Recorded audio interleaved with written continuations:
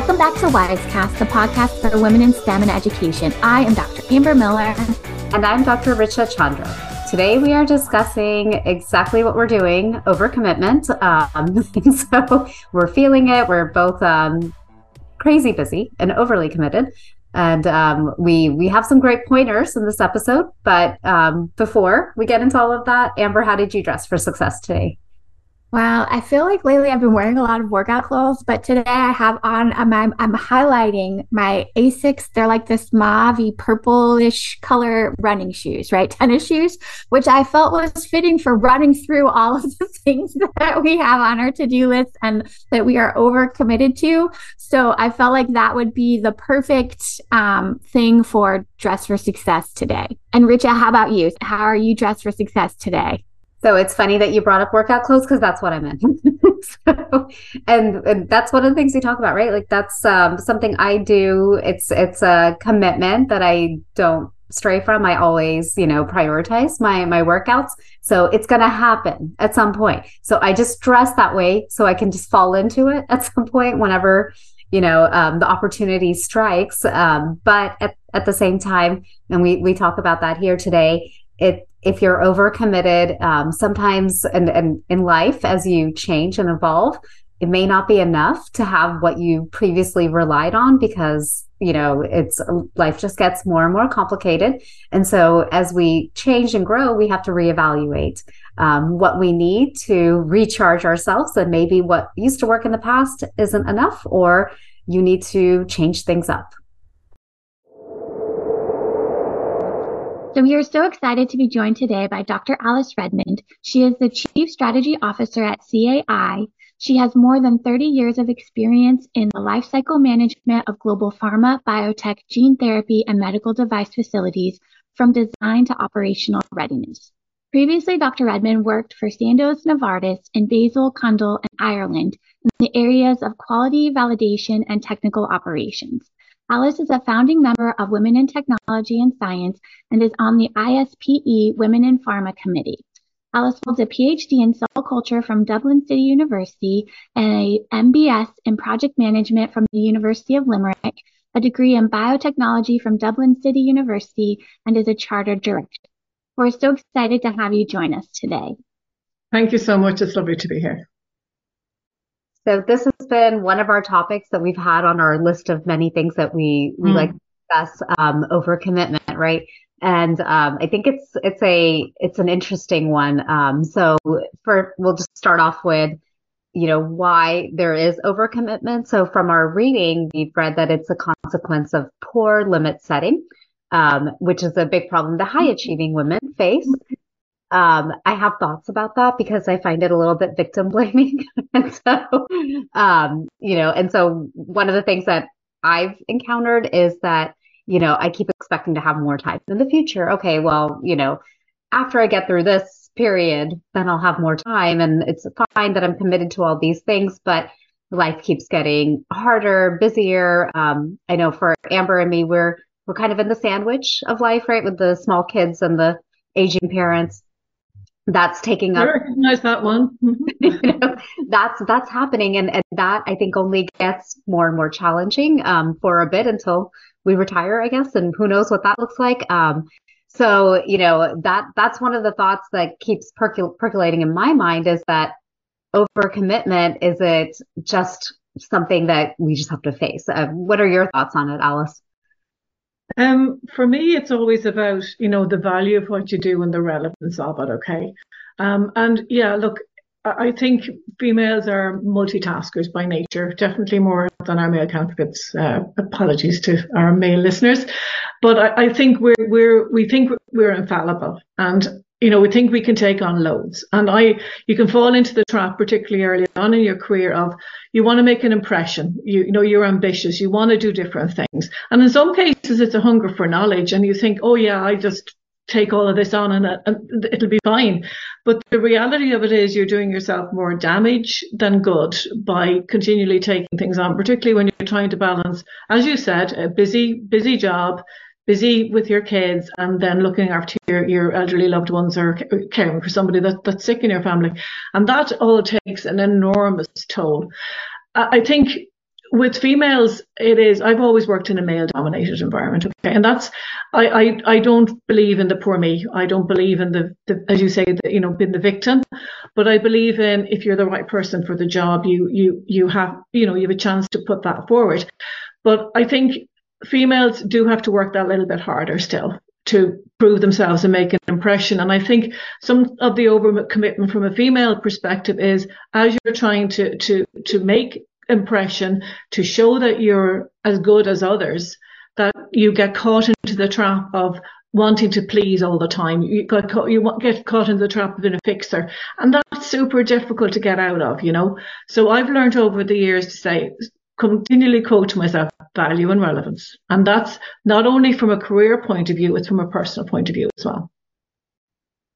Yes, I love this. And the Mrs. Fixer, right? The Ms. Fixer thing is definitely one that I have to work on a lot too, because you see problems and you're like, we can fix this, or did you think about these things?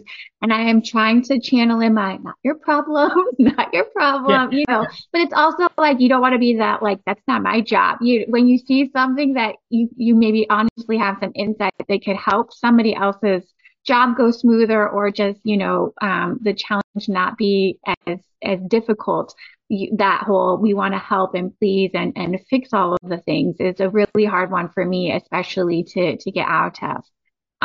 So I appreciate that. It's just interesting. Mm-hmm. There's several things that we came across as far as the reasons why women overcommit, just from, and I'm not going to go, there's a long list, but just some of the ones that kind of stood out. Women love to start new projects, but they don't love finishing them. They don't feel like, when I say we don't feel like we're doing enough. Afraid of success. And I think FOMO was one of the ones that we put down, fear of missing out. Women would like to be helpful, accommodating, and polite. And then the one that struck out for me was the expecting to have more time in the future than they have in the present, feeling obligated to say yes. And then big one is setting the boundaries, right? Setting appropriate boundaries on your own behavior or the behavior of others. That's a struggle, right? Because, you find yourself, who do you set the boundaries with, right? There's, of course, the things that we feel like, okay, that's lower priority. It doesn't have as much value. But, sometimes in life, you can't say no to your bosses, right? It's hard to set boundaries with those you directly report to. And you don't want to set boundaries with your children in that way, because it's, they're not even asking for it. It's just the nature of being a parent, right? That there's going to be those things. And then, your family. So, setting boundaries. And so I come back to that whole victim blaming aspect of it, right? Is it just the world that we're living in right now where people are more taxed? Jobs have gotten, more, people are wearing more hats, and it's becoming more prevalent to have this overcommitment syndrome because by default. Your last point is a really valid one, because I think the way our working world has gone is people are genuinely being asked to do more all the time with less time. And this is an issue from the point of view of companies have choose to outsource, and then companies are forced for whatever reason to reduce headcount. And some of that is down to maybe there's a higher level of automation in the work that we're doing now. But at the end of the day, it comes down to, I think, people just having more to do. And when you look at, you're right, it's very hard to say to your boss no. But again, in terms of setting boundaries, understanding what the roles and responsibilities are, understanding where you can support, understanding where you need to give input. And the fear of missing out is something I know I've suffered with. I know the past tense. I really try to balance up and say, well, okay, can I genuinely add value? Do I have inputs to give here? Sometimes you don't always need to be stuck in the thick of something to actually give inputs. You can review something afterwards. And I think by balancing out how you can give inputs that are valuable is a real way of actually trying to not overcommit and set the boundaries. Some of it depends on the situation, like a situational as well, in terms of the boundary setting. And in some cases, it's actually you're put in a position where you can say no. And if that's in a work situation, I would actually, say to your boss, well, if I don't do this, if I do this, I have to give something else up. And, in terms of my priorities, and reaffirm what your priorities are. And that's something I've learned to do, because invariably something will fall down to the bottom of the list. And that could be your own time, your leisure time, your family time, part of your vacation. And with those kind of overcommitment activities comes a responsibility that you're taking on to do it and do it properly. And if you're not going to do it right, what I've actually taught myself and my team to do is, if you're asked to do something, say, okay, but I understand this to include the following, and scope it out. And I think it's going to take this long. What do you think? And if they say, well, actually, I need it tomorrow, you're kind of going, well, outline tomorrow, but I can't possibly do it. So set the limits around what you can do, and understand the task. Because I know there's a tendency to take something on because you're enthusiastic and it's a cool assignment. And then you realize, oh my God, this is half my day job for the next 2 months. And then something else has to drop. And if that's the right thing for your company and your business and for you at the time, great. But if it's not, and it means you have to work ridiculous hours and give up a lot of your time and potentially, your own health wise, it's something you need to balance up. She sounds like I channel you, Dr. Edmond, right? And all the things, because everything is exciting and fun and interesting. Oh, yeah. Right? And I think for me too, you add one of the things we found was like the eternal optimist, right? And I'm like, yeah, this is fine. This won't be that big of a commitment, or it won't be that hard to accomplish. I'm my to-do list is 20 things long and I think I can get them all done, kind of person. But I think this is really great, strategy to really sit down and think about the scope for the assignment and the task, and being able to relay that to whoever is asking it to you, right? Like, I would love to be a part of this. This is what I think it's going to take, so I can get you X by this time, right? But also, this sounds like maybe this is going to be like a decent chunk of stuff. So if I'm now investing 20% of my time into this, like, what, are you okay with me shifting, to the back burner? So I think I hadn't really thought about really defining in your mind and verbally to who's asking you, like, what the scope of the project or the ask is, right? It doesn't even have to be a major project. It's just, we need to do this. I'm like, okay. And repeating back, like, this is what I'm understanding you to be asking of me, so that everybody's on the same page. I really like that strategy, and can see how that can benefit everyone, right? Because then it also makes sure that whoever is asking you understands, right, what all is going to go into the process for being able to accomplish the task that is being asked of you. Yeah, like sometimes it's when people are asking you to get involved, it could be a skill that they're asking for you to use, or could be experience, could be a bit of both, or could be another opinion that's maybe a bit left to field, which I'm kind of known for at times. But that's maybe what's needed to think outside the box on something. And I think if you understand what's been asked of you to do, and in some cases, I found myself recently, somebody ringing me saying, "Can you do this?" And I said, "You want me to draw a Visio diagram, but you're really quick at Visio." And I kind of went, well, there's lots of other people really good at Visio. So guess what? I just don't have time at the moment. Point them the right direction of somebody else. And, it's not that you don't want to help, but you just, at that point, your to-do list, as you say, Amber, is longer and longer. And I'm a list person. I won't turn around my camera and show you my sticky notes, but I use an app, to-do app from Microsoft, that links with Outlook, and I couldn't live without it. I genuinely couldn't live without it. And I have a personal one as well. I love the to-do app as well. And the best part about this strategy, I think, is that you can still show your enthusiasm and interest. And so it doesn't diminish that. Like, that's a great thing. I love doing this, but it's going to take me this long. So I'm going to immediately adopt that strategy, because it's like Amber said, I hadn't thought of it that way. I'm just kind of fixated on oh no, I have to say no. It's a nice way of saying no. Exactly. No with a however or a maybe, it always softens the blow. That's awesome. So then another thing we found is that we find it a bit oxymoronic, right? That high achieving women often don't say no due to insecurities, right? And I guess this will tell you a lot about me as I divulge my insecurities, right? Of this like underlying that I'm not good enough, right? Or I'm not smart enough, or whatever,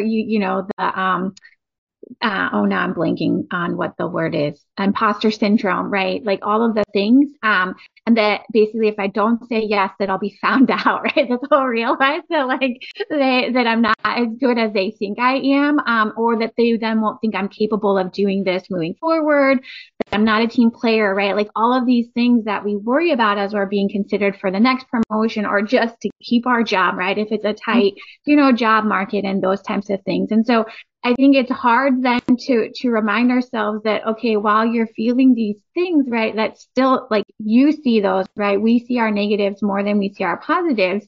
And for me, I often don't realize how much I've taken on until someone says, oh my gosh, you're so busy. Like you're doing all of these things. And I was like, honestly, I feel like I should be doing more things, right? Like it's just that inherent, ambition and drive. And so I think it's hard, right, to take those insecurities out that like this saying no to these things or setting these boundaries actually can make you better at your job and more suitable for the promotion than just saying, yes to everything. I think we females naturally question themselves more than males. Like if something happens, I would analyze and possibly in the past overanalyze. And I've always tried, I genuinely try now to say, well, okay, that didn't go quite to plan, but my lesson learned, move on. And things come back to haunt you and you might just find yourself shaking your head, kind of going, okay, I'm not going to think about it anymore. I can't do anything about it. Move on. And when things go really well, we're the last people to take the pat on the back and say, job well done, And I think when it comes to kind of from an overcommitment perspective, I'm going to repeat the phrase again, value and relevance. And like if something, you look at something and you kind of feel yourself sitting up straight and kind of go, yay, this is something that really is a fantastic thing for the company and it's good for me. That's my magic formula, And I do quite a lot of volunteer work for ISPE. I could do more. Part of me would love to do more. I don't have time to do more. So, I found myself saying, stepping down. I've just recently stepped down off the ISP Foundation board after 4 years on the foundation board and 4 years on the main board. And you know what? I'm sad to leave it, but I'm glad to leave it because that means I've taken on another committee role that is actually fits me better at this moment. And that it all comes down to balance. And that side of me would always say, there's a little bit of self-doubt, but learn to celebrate the successes and learn from the times it doesn't go so well. Another aspect that I find myself doing and have done a good few times over the years is very early on in my career, I took one of these personality profiling things with Myers-Briggs, and I've done DISC and various other ones over the years. And I did a leadership course recently and found myself doing one again. And I was kind of in my head saying, why am I doing it? I've done these before. I know myself. But you know what? Over time, you modify your behavior to your role and your experience. And you might be inherently whatever profile, but you do change. And I think understanding over time how you change is important, and how you react to people and how to deal with, say, maybe a very dominant personality. And those are things that stick with you for your for your career, but actually also help you deal with the issues like saying no, deal with the issues of when you need to move on and learn a lesson from something, or an awareness of what your really good strengths are and those areas that you need to work on. Yeah, like that perspective of the fact that we do change and evolve, right, continuously from these experiences. And you go through these phases. Everything is great, and you think you've figured out the whole system, and then okay, no, now you've introduced all these new variables, and then there's external things happening, and then you have to learn again. And so I'm sure, we have all been guilty of finding ourselves in overcommitted situations. I think that we had to reschedule this recording, right? So this has happened to us, literally, in planning out this. So Alice, how did you recognize for yourself in the past that you were suffering from this overcommitment? I think, as you said in your opening remarks, in terms of being a mum and having elderly parents, and then maybe having a sick partner or something, those are times where you've got a busy, I suppose, and an important job. And really, what comes for me, you recognize when you're not really looking at yourself from a self-care perspective, whether that's exercise or time out or just doing the things that help you recharge. Those are the real signs. And I think for me, what can happen is when I'm overwhelmed is lack of focus, and whereby ordinarily I could sit down to do it with a task and I can ignore virtually anything on that's going on around me. But when you're over challenged and over committed, it's much harder to do that because your brain is just running at a million miles an hour. So for me, those would be the signs. So if I find I can't focus on something, I'm kind of going, okay, relook at your to-do list, girl. You really need to get your act together and figure this out. So I think if you know your own warning signals, and even simple things like, and I think a lot of ladies will empathize with this, is, getting time to get your haircut. How many times do you cancel a haircut? And that for me is, okay, this is ridiculous. Just make the time and go, find a bit of time for yourself. And those are the signs for me that I'm doing way too much. You brought up the To-Do app, right? So I guess we're just plugging in Microsoft today, but so one of the things that I love about it is the fact that I can have everything there, right? Like my to-do list, but that I can, put it off, right? So with the things I don't get to, and I think that that's one of the things I run into is literally running out of the hours at the end of the day, realizing it's 11 p.m. and I haven't sat down, right? Since leaving work, and work is pretty, physically active for me as well. And so getting back to the computer and looking at that to do and saying, that's going to have to happen tomorrow. That's going to have to happen on Friday. And then, ding, ding, like just, okay, I guess I got through my to-do list by just putting things off. And I find myself doing that more and more. Things do get done, but it's a weird feeling. It's not as satisfying, I guess, as the ding when you actually do complete the task. And so, I think for me, that's been one of the signs, is the literally running out of the hours to do the stuff on the list and constantly having to, put a different due date on things. I love the act of actually, at the end, this is something I've done from early in my career, is at the end of the day, of looking and saying, well, okay, well, today was a good day in that I got X, Y, Z done, but I didn't get, some of the things I planned on doing. And it puts the mind at rest. And I think from an overcommitment perspective, if you do find yourself stressed, it's a way of saying, well, okay, you know what? Today was a good day. I did get a good job done. I will put this off. It's making, the next week, next day, a little bit more chaotic, but at least your head is clear. And I think in terms of combating one of the symptoms of overcommitment, I think a mind that's easy, or more kind of at ease with what you're doing, means that you can take the rest time that you get, and that makes it more, I suppose, more meaningful to you. And that might be an hour, or it could be 4 hours, but sometimes an hour of really uninterrupted time with the easy mind is more valuable than 4 hours of your head going crazy. Yeah. I like that too. I like that. And I try, to set like the last 30 minutes of my day are like my wrap up, like what do I need to do tomorrow? Like trying to think about what I didn't get done. And I find myself on the days where even if I have like thought, I started trying to use small Post-it notes because I was like, okay, this is maybe a more realistic space for what I should be able to get done today instead of just like a piece of paper. But I find myself on those days that it's super chaotic, where people are coming to me with problems or challenges and things that I'm having to help sort out or work through, or new strategies for things, or then I don't actually get to my jobs on my to-do list and things, that I feel like, wow, today was a chaotic day and I got like nothing done. And it feels kind of productive, but not. And so I think part of what I need to work on for that like last 30 minutes is also restructuring in that, like, okay, you got a bunch of stuff done, even though it wasn't on your to-do list. That doesn't mean you didn't get stuff done. And feeling still good about that, because I think for me, it's then like, holy smokes, how is it such a chaotic day and I got like nothing done? And so that's where then it feels the opposite. It doesn't feel good. And then you're just stressed in anticipation of what's to come right the next day. So I like that you actively channel like today was a good day. We did get stuff done. Maybe it wasn't what I had planned for today, but it doesn't mean it wasn't important work and that it's not going to help us be more successful tomorrow. Even if it wasn't like physical work I needed to get done today.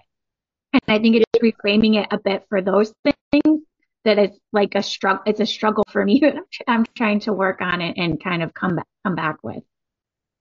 Yeah, again, if you find your day gets derailed because you're helping or supporting others, it could mean that was something you were going to do anyway, or it could be an atypical task that happened because something happened. Like that, this is what happens in work and life.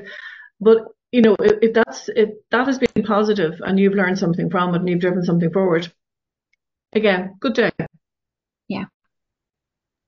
We'll come back to the, taking care of your health aspect that you brought up, Alice, earlier is, that's, I think, a big warning sign, like you were saying, if your health is slipping, the things that you need to take care of yourself, whether it's exercise or just brainless TV watching, whatever, right? And I think we women do this, they call it revenge procrastination, right? You end up finally getting that uninterrupted, peaceful time, and then you end up staying up too late, and then you're sleep deprived and all of those things, right? And so I think that's important to examine for ourselves, because I feel personally that I need more and more rest, and it's because life is getting harder and harder.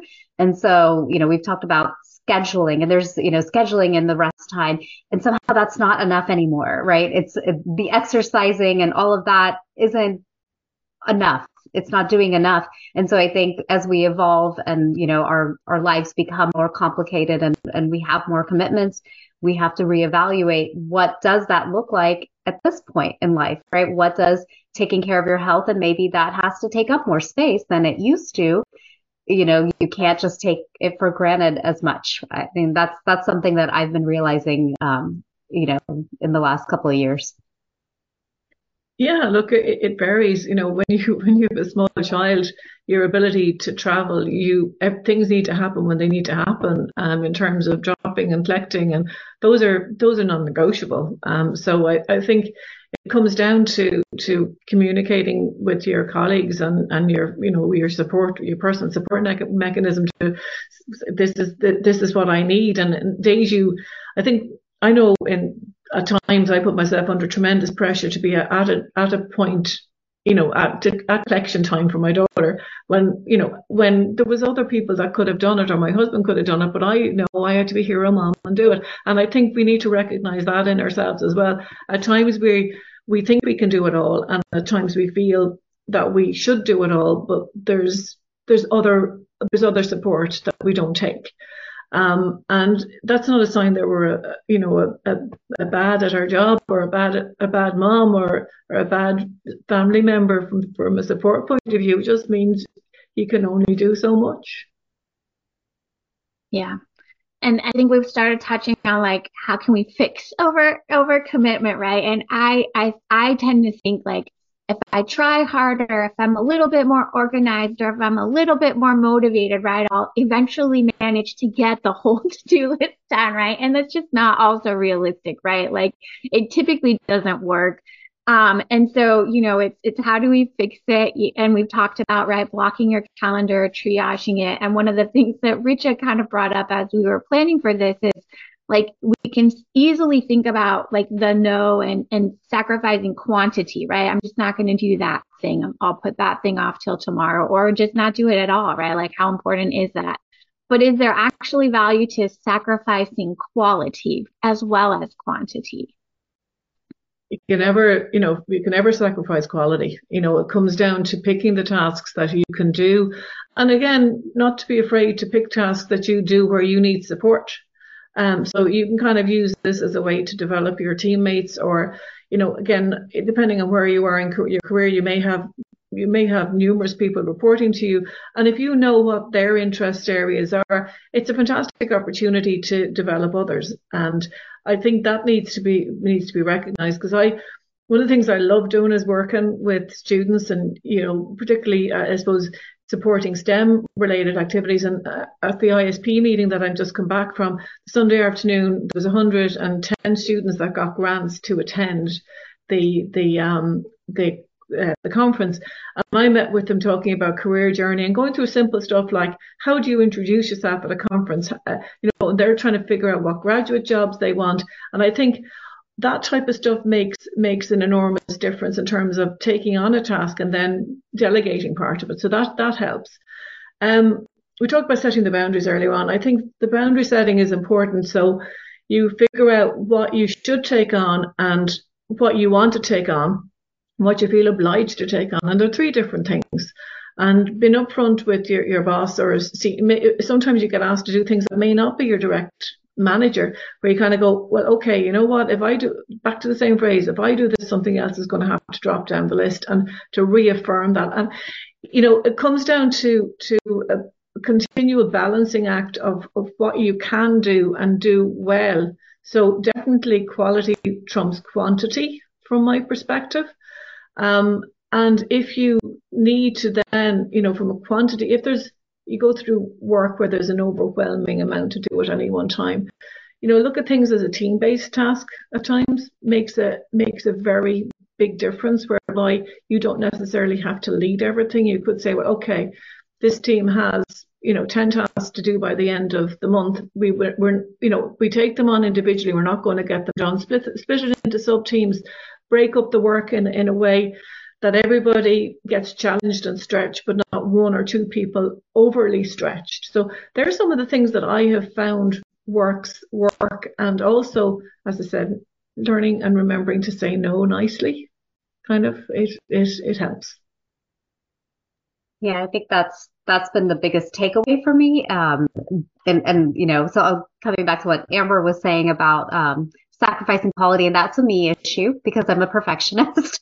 And so that's I think where when I sacrifice quality, because I'm trying to be perfect in everything. My house is perfectly clean. That's there are times where perfection is the enemy of progress. And so that's, and that may be some women as well, that those are the things that I think you can let some of the quality slip on tasks that Sure. you said don't have that value or meaning in the big picture. And so those are the places where I've been evaluating, right? And it's exactly what you said, finding what's, most valuable and meaningful, and then pushing those other things down and not making it take up so much of your mental space, your workload, et cetera. So it's I guess a little bit more nuanced than just sacrificing Sure. quality important things, right? Yeah. But yeah. So my answer is probably more to do in the work situation. From a person situation, if do you as you say, do you need the sparkliest cleanest house in the world? And no, you don't. Can that wait until tomorrow? That's okay. And it does come down to saying what means the most to you at a given time. And for me, I like my house to be nice, because it drives me crazy if it's not. So, I've over the years found people that can help me on that for a few hours a week. And I used to feel guilty about it. I don't feel guilty now, because, that's something that helps me to not worry about it, but not be concerned about it, so to speak. Yeah, and that's a struggle. This is a struggle I've been working on too. My husband's like, the house is fine. And I'm like, it's not fine. Everything's a disaster. But then it's also explaining to them that, like, sure, it's not dirty. There's not it's not moldy. It's not icky. But at the same time, like, having it picked up makes me feel better, right? It makes it feel more comfortable, and everybody recognizes it. So if we leave a pile of something, eventually it's like, okay, I've had enough of this. And then it's like, wow, the stairs feel so much like when we walk into the house and the stairs are cleaned off, like it feels so much better. And so it's trying to help everybody recognize that so that everybody in the house can contribute to picking up and doing the things. And I've been on that bandwagon lately, like, okay, we're going to set a timer. Like, this is my new weekly or bi-weekly cleaning strategy. We set a timer for 30 minutes or an hour, and all three of us are working hard to pick up or do something productive, right? And granted, the 7-year-old is not going to be as efficient at some things, but still, like, she's gotten okay at cleaning her bathroom. And I have to say, at least for a couple times a month, her cleaning her bathroom is good enough. It's a little bit cleaner than it was before, and I didn't have to do it all, right? And so I think that there is something to be said to that. I think for me, I've had it instilled from growing up with my mom, who has a very clean house and has come to my house and been like, wow. And I'm like, don't judge me. Like, stop judging that my house isn't as clean as yours. But we all have, again, different things. But I want to be able to go do the stuff with the family, or that for me, the fun stuff for me, and not be like, well, I can't do that because I need to clean my house. Like, that's not going to be the limiting factor, even if it does help me, feel better. Yeah, look, I get it. I love cooking. I'm a real foodie. I love cooking fresh all the time. And one of the compromises that I had to make was when our daughter was born, was okay, I cannot cook a fresh meal every evening. I just don't have time for this. So back to cooking at the weekend, and then it became a family thing. And you might not end up always doing exactly what you want, but once it's nutritious and everybody manages to get fed, that's okay. So those are things you. And I think if you look back on memories, and making those type of memories are fun as well. And I think that bit of the team playing aspect of it actually applies to the workplace too, because we have housekeeping at work in a sense, right? I'm working on a grant report right now, and I realized I was just overdoing it with the data analysis, where I need to start delegating and say, here's our working document, everybody. Start putting things into it instead of trying to be the person making it so perfect. And then you realize that you don't even have to do it to that level. For most of the time, there's a tendency for me to overdo it, overanalyze the data, overwrite about the data when nobody reads it at that level, right? And so it can be done better with other people's input, and kind of not sacrificing quality, but reassessing what really needs to be in there, what's not getting so caught up in so many details of the housekeeping of things. I use a phrase like sweat the big stuff, worry about the big pictures things.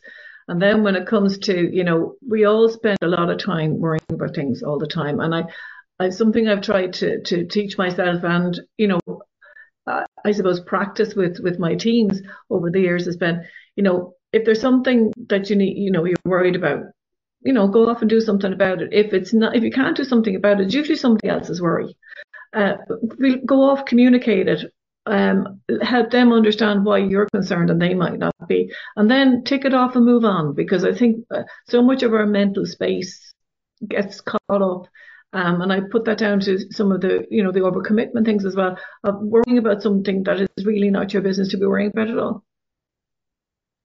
Yeah, I think that's very important advice. It's really, and we have this bold-faced in our notes, deciding to change, right? So you do have to examine that and realize that's something that you're doing, and then you have to make the changes and push that out of your mind.